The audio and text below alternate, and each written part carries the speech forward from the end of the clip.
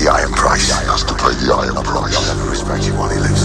Watch it all come around as I lay on the ground. Joffrey, Cersei, Illipain the Hound. They all think I'm lost, but I know where I'm found. I'm the blood in the north when it all comes down. My word is my bond, and my bond is my word.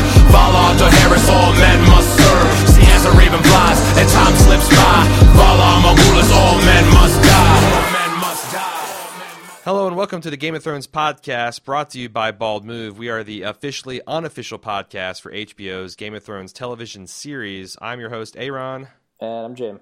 And tonight we're going to be talking about the third episode of Season 4, entitled Breaker of Chains. Jim, what did you think of tonight's episode? I thought tonight's episode was really good. We finally found out who killed Joffrey. Very quick. They didn't waste a lot of time on that. Kind of drawing that out, so that was cool. We got to see another shot of Joffrey dead, which I was happy about. Who did you think killed Joffrey? Littlefinger killed Joffrey. All right, right on. Do you think that's the end of it, or do you think that's the end of it? That's case closed? I don't think so, because there's going to be this big investigation. Tywin certainly wants to find out who did it. I know Cersei does. I think that's going to be a big portion of this season, I assume. At least maybe the next 3 episodes or so. Because we got to get Tyrion out of prison. So, I don't know. I mean, obviously it wasn't just Littlefinger. He planted the necklace with Sansa through the Fool. Somebody took advantage of that necklace and poisoned Joffrey with it. I think at this point, based on all the visual evidence we saw, we can assume that was Lady Olenna. Yeah, it seems like there was a fair amount of cat's pawing involved, but that Littlefinger did play some sort of instrumental part. Yeah. You're probably pretty happy with this episode because there's tons of political intrigue, a lot of kind of political House of Cards style maneuvering and jockeying for position. Mm-hmm. I thought this episode was kind of a sobering reminder of who the show kind of challenging us. You like Jaime? You've been rooting for Jaime. You think he's a changed man? Well, we're going to show him raping his sister in front of his son's corpse. Oh, you think the Hound is really cool because he killed all those chickens? Well, now he's going to rob. He's going to violate his own code and rob this poor farmer of his entire life savings and leave him high and dry to be, bandit food. Yeah. You like the men of the Night's Watch? We're going to remind you how many of them are rapists and criminals. Did you get any of that vibe, or kind of like a little bucket of cold water on some fanboy enthusiasm for some of our favorite characters here? Yeah, I didn't while I was watching it, but now that you said that makes a ton of sense. Why did they do that? Is that just the type of show that we're watching here? It's hard for me to speculate. I'll say that. Let's break it down one by one. Did you consider Jaime, what he did there, a rape of his sister? Oh, yeah, definitely. Okay. Beyond that, say she is a willing participant, it's still kind of socially icky, right? Obviously. I mean, they're in the death chamber of Joffrey, and they're getting down right next to their dead son. Even if that were totally consensual, yeah, it's still fucked up. Yeah, there's multiple layers of fucked up. The fact that they're doing it at the center of the religion, of the center of faith in Westeros, the fact that they're brother and sister, the fact that their cold dead body, their son is laying right there. I do think that. As far as the Hound goes, what do you make of his kind of moral framework and his argument with Arya there? Is like, well, these people are too stupid to live and they're going to be dead anyway, so I might as well profit from their money. I thought that was a little dishonest of him. It seems like he couldn't possibly know that. I mean, yes, the guy might have been weak, but it makes him even weaker stealing his silver and leaving him injured on the side of the barn there. I don't buy that. Sorry, Hound. Sorry, you're a bad guy now. Yeah, I guess that's the interesting thing, is that's why I said it's a bucket of cold water, because it just feels like that they're reestablishing Jaime's bad guy credentials. He's the same, he's changed a lot, and he stood up to Tywin, and that's awesome, but he's still the man that chucked a kid out the window, and the Hound is kind of taking a step closer to becoming the guy who the Polliver and his crew, I interpreted as kind of disgusted the Hound. I mean, did you get that as well? Sure, yeah. That they like their lack of morality and complete lack of regard for the whatever chivalry or nobility kind of made him sick. Now I don't know what to think about him. Yeah, it seems like there's some other layer in his code that we have not been privy to yet, and we're getting kind of a glimpse of it in this episode. Or do you think this is him overreacting to like someone showing him kindness, and the fact that him and Arya are developing this bond that he kind of like just can't handle that sort of intimacy, so he's got to be an asshole to to reframe a relationship to where he kind of knows where things stand? Yeah, that's not a bad theory. I just thought it's interesting that they do these things and kind of throw us. As an audience, it's kind of like it's very hard to know where you stand and where you're rooting for him. And even Littlefinger, he saves Sansa, but he also kills this poor drunk fool. I mean, how are we supposed to feel about that? Yeah, I honestly think that Littlefinger had a better excuse than the Hound did in this episode. The guy was a drunk and the guy was a fool, and he knew that sooner or later those two things are going to get Littlefinger and Sansa caught, right? Mm-hmm. It's not like the guy just was too weak to live. Well, and there's also a little bit of, what do you call that, realpolitik or ruthless pragmatism, the fact that he cannot afford anyone to find out this secret, because that would finish him. Littlefinger has no power unto himself at this point. So if it got out that he was complicit in Joffrey's death, that would be the end of him. Oh, yeah. So, if you've got to buy a person's silence forever, you use a crossbow bolt. Sure. Question, where do you think that he's taken Sansa? I want to say back to his island. Doesn't he have an island? Isn't that where he went off to last season? Are you talking about his homeland? Yeah, if that's where he went off to. I can't remember, honestly. Okay, yeah, his homeland is kind of a series of small peninsulas called the Fingers, which is how he got his name, the little finger. Yeah. So it's not an island, but you'd be forgiven for thinking of it because it's kind of coastal. Okay. What did you think of Tywin's speech to Tommen? Oh man, the next in line for the throne. Tywin made this episode for me, honestly. The speech. I mean, he's basically in that scene taking advantage of this kid to appoint himself as kind of a king, and basically tell him, look, you need to listen to the advisors around you, and I happen to be your most trusted advisor, so listen to me. I thought that was an excellent move. I thought the stuff he did with Oberyn was an excellent move. Just taking potential turmoil and turning it to his favor. He's so good at that.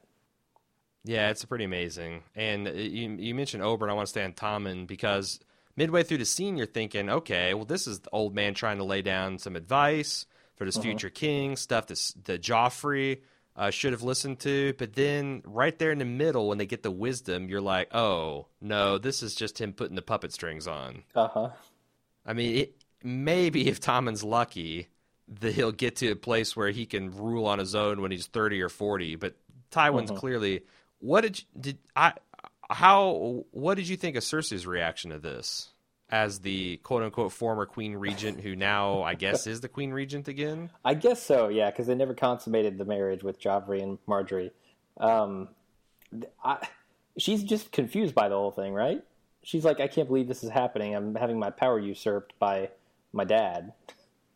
Yeah, I mean, I don't know what her play is there, because it seemed like she was bothered by it, but what was she going to do? Sure, yeah.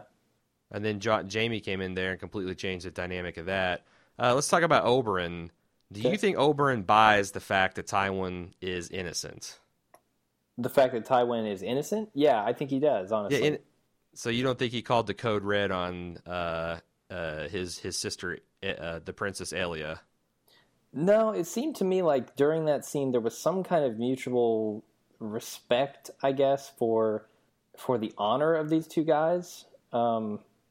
It's weird though, and I don't know quite how to put my finger on it, but Oberyn told him, "Hey, you know me better than to think that that you could come here and like sway me," and like he basically said the same thing. Tywin basically said the same thing about Oberyn, and they both kind of have a mutual respect. It's kind of strange. Yeah, and I guess a position on a small council, something that Dorne hasn't had potentially for a while, you know, and Tywin's desire to quote-unquote bring them back into the fold, it does seem like a pretty shrewd political move that he basically... Yeah. And did you get that he all but offered up the mountain on a silver platter to Oberyn at the end there? Yeah, he's stacking the deck in his trial, right? Well, he's basically saying, "Hey, well, you know, he's not denying the mountain's guilt." And at the end, he says, I'll give you justice for your sister's murder if you help me get justice for my grandsons." I mean, that's a quid pro quo offer. Do you think Tywin will live up to it? I feel like he will. Yeah, I don't know that he has any special loyalty to the mountain. Certainly that we've seen. I mean, Tywin wasn't around when the mountain was in King's Landing, so I don't know. Having not seen their relationship, I want to say yes. Yeah. So another thing they played with, because we've kind of been sympathetic to Ygritte, which is Jon's lover beyond the wall, and Tormund Giantsbane, who's contrasted to the Thin, seems to be a fairly decent wildling. And what did you make of Ygritte murdering this small kid's father, and Tormund's up there? They're basically sacking a defenseless village. It's another thing where it kind of hammers home to the viewer, like, who are you really rooting for here? What do you want to happen? What did you think of that? You know, I don't really agree that I thought these people were good people. I mean, Ygritte, she had her moments, but she shot Jon Snow in the back and the leg and the side and basically all over with arrows. That doesn't seem like a good thing to do. I mean, she was angry about, you know, what he did to her at the time, but still. Yeah, I overlooked that as kind of woman scorn territory. Okay. That it wasn't just that now, you've revealed yourself as my enemy. There was that, but also you betrayed me, and I thought we had something more than this, and I thought you were one of us, et cetera, et cetera. And I guess you're saying that you're not really surprised at the ferocity of the wildlings. Yeah, no, I'm not. Okay, all right. What else do we have to talk about? Let's talk about I thought the most interesting political dynamic going on here, and one that I wasn't sure if you would follow or people at home would follow, and that's the story of Davos and Stannis and Shireen and the Iron Bank of Braavos. Let's talk about that scene, and what do you think is going down? Okay, that was the one question I had about this episode, and I wasn't totally sure about. I don't know why he starts, like, he has an obvious revelation there when he's talking to Stannis' daughter, and he starts writing this letter to the Iron Bank, but I don't know why he's writing that. Okay. Well, last episode, Tywin and Olenna at least, Lady Olenna, was worried about the Iron Bank of Braavos and the crown being in debt to them. Tywin said he wasn't worried. So the question is, you know, what would Davos be doing? You know, what would the Iron Bank's involvement be? Why would they back Stannis over the crown? Would they be willing to back both? You know, I guess talk about where you think, from what you know from just watching the show, where you think that kind of loyalty or lack thereof, or how that organization is going to play this offer. So I don't know much about this organization, or like how they're actually intertwined with King's Landing, and I do know that King's Landing is obviously indebted to them greatly. They've borrowed a lot of money from them.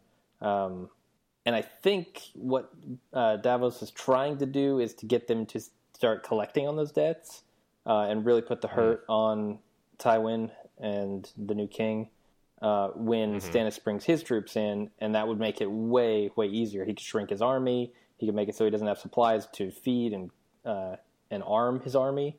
I think that's kind of his play, but I'm not totally sure because I don't know what that relationship is between Tywin and the Iron Bank. Okay.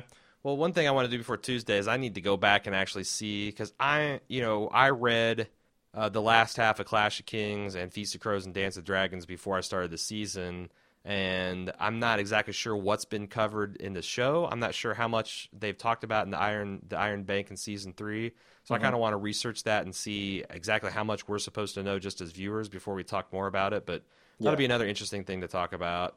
I'm trying to think what we're missing here. The other thing I want to talk about with Davos is where the hell is his reading going? Because they've been making a big deal over the last few episodes about him learning to read. Is he going to end up like reading out of the spell book and fighting Melisandre in an epic magic duel? Like, what's going on here?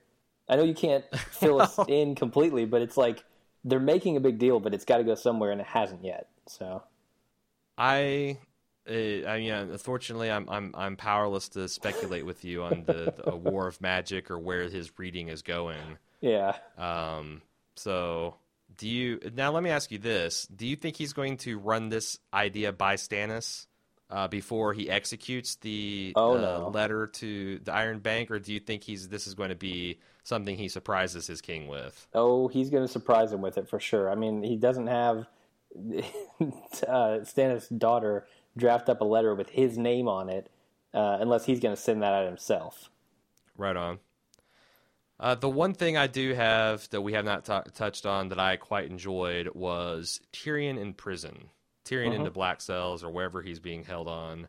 What did you make? Oh, and then we got to talk about Dany. What did you make of his scenes with Podrick there, his situation, the impending trial? How do you see the deck being stacked against him, or how do you see him go? Where do you see his plot line working out from here? Well, we have talked about how characters have kind of been built up in one fashion and then shown later to kind of not be that over and over again with the Hound and all sorts of people in the series. Tyrion seems to be the one character who is genuinely concerned about his people, is concerned about the entire kingdom, in my opinion. And they kind of keep hitting that over and over and over again. And this is just another example of it with Podrick, where instead of having Podrick testify against him, or rather refuse to testify against him, he tells him, leave the city, because you need to get out of here. I can't stare at your head on a pike when I'm going to my death. Right. So I really, really enjoyed that scene. It seems very true to what his character has been built up as throughout the series. As far as, I don't know, his kind of like plans with Jaime, I think, like you said, Jaime is kind of up in the air at this point. Is he a good guy? Is he a bad guy? Where are his loyalties? I don't know what's going to happen with that. That seems dangerous, calling on Jaime as your only witness. Do you think that will be his only witness? I mean, he wanted to call Sansa. Obviously, she's not there. Yeah, she's not coming back. He doesn't want to endanger Pod. Varys, were you surprised that Varys declared for the crown? I was very surprised. Although, after the conversation they had in the garden, where he basically told him, "Hey, look, they know about Shay, and you need to do something about it, but I'm not going to get involved." That kind of feels right, I guess. Right. Yeah, I mean, it's true to his character. I mean, just like in Ned Stark when he was in this position, he tried to help as much as he could, but he wasn't going to quite go over that side of the fence to really, help him, because he just isn't comfortable sticking his neck that far out. He doesn't have any real power. Yeah. So he's got to stay plugged into the royal machine and stay in that good graces. If that means betraying someone that he admires, absolutely, like Ned or Tyrion. Yeah, and also when Tyrion said that he's basically sure that Cersei had nothing to do with the murder of Joffrey, that was also very true to her character. She does care a lot about that kid, regardless of what a shit he was. Right. Well, and I liked how they brought that back. That there's some really good lines in this. Tyrion saying that. The only thing he's sure about is that, Cersei loves her children, which is something that he said that's one of her few, she has got good cheekbones and she loves her children. That's basically her two redeeming qualities. Yep. And he said that's why he's absolutely sure that she has nothing to do with it, which makes this a most unique King's Landing murder, which I thought that was pretty funny. Yep. How many episodes can you stomach Tyrion being stuck in a cell? Oh, not very many. Resolution here. I like to see him in action, and it doesn't seem like he's going to be able to get much action from a cell unless he gets some visits from Varys like Ned Stark did. Maybe he can be a little more persuasive. Right on. I can't remember how long Ned stuck in his cell, but it was when I was rewatching the series, I remember thinking it was a surprisingly long time. Like it was like 4 episodes. At least 3 episodes, maybe 4. Mm-hmm. Last thing we haven't talked about, and stop me if you want to talk about something else, but I want to talk about Dany at the gates of Meereen. Mm-hmm. I thought Dany was very dynamic, exciting, and her speech was awesome. How much of the footman versus horseback rider action redeemed Dario Nyquilus in your eyes? A little bit. I would say less the horseback versus foot soldier aspect and more just the wink that he gave back to Dany before he did the whole thing. That was pretty sweet. I like that. That was a little bit of the insolence that I'm looking for. That character, he's still, again, I'm still, and I don't know, him pissing. That was pretty cool, but I still feel like that he quite hasn't filled the shoes of the old Dario, which I can't believe I'm saying. Sure, no, I'm with you. I really like this scene all around, though. I mean, the only thing I was worried about is they were just going to drag out like a giant horn and just totally shut this plan down. Like, she starts up her speech, they start up a horn, and what can she do? Right, they just start blowing a horn and yelling, and it's like, what? I can't hear you. What? Because she said, but on the other hand, I need this guy to be quiet before I can execute my plan. So I also like the fact that I think her next message you didn't have to be quiet for to receive. Yes. Sending the barrels full of broken slave chains was a really brilliant tactic. And at first, when it's happening, I was like, shit, she just told these people she wants to bring them life and freedom, and now she's shelling the shit out of them. But then I saw that they're kind of bursting open. I'm like, what the hell? Is this full of like shit? What's going on? And then seeing the slaves pick up those broken chains, I thought was really epic. Really epic. Yeah, absolutely. And these are the chains from the 163 slaves that were tacked up to those signs, those mile markers, right? I would be very surprised if they weren't among them. I think that they're probably, she freed 2 giant cities worth of slaves, so she's easily got thousands of chains to choose from. I don't know that 163 would be enough, but I would be very surprised if they weren't among them just for her own sake. I was kind of surprised they didn't return to mention the 163 thing. They were so specific about it before. But no, I liked her speech. Where do you? So let's talk about her 3 advisors just real briefly. Yeah. You know what? Actually, I just want to raise the topic discussion as something I want to poll you about on Tuesday. I kind of want to know where you think everyone stands. She's got like basically 4 main advisors at this point: Grey Worm, Barristan Selmy, Jorah Mormont, and Dario Nyquilus. I kind of want us, as a topic, to think about, like, where do you think they all stand and what they bring to the table and how she individually values their input. Okay, sure. I can do that.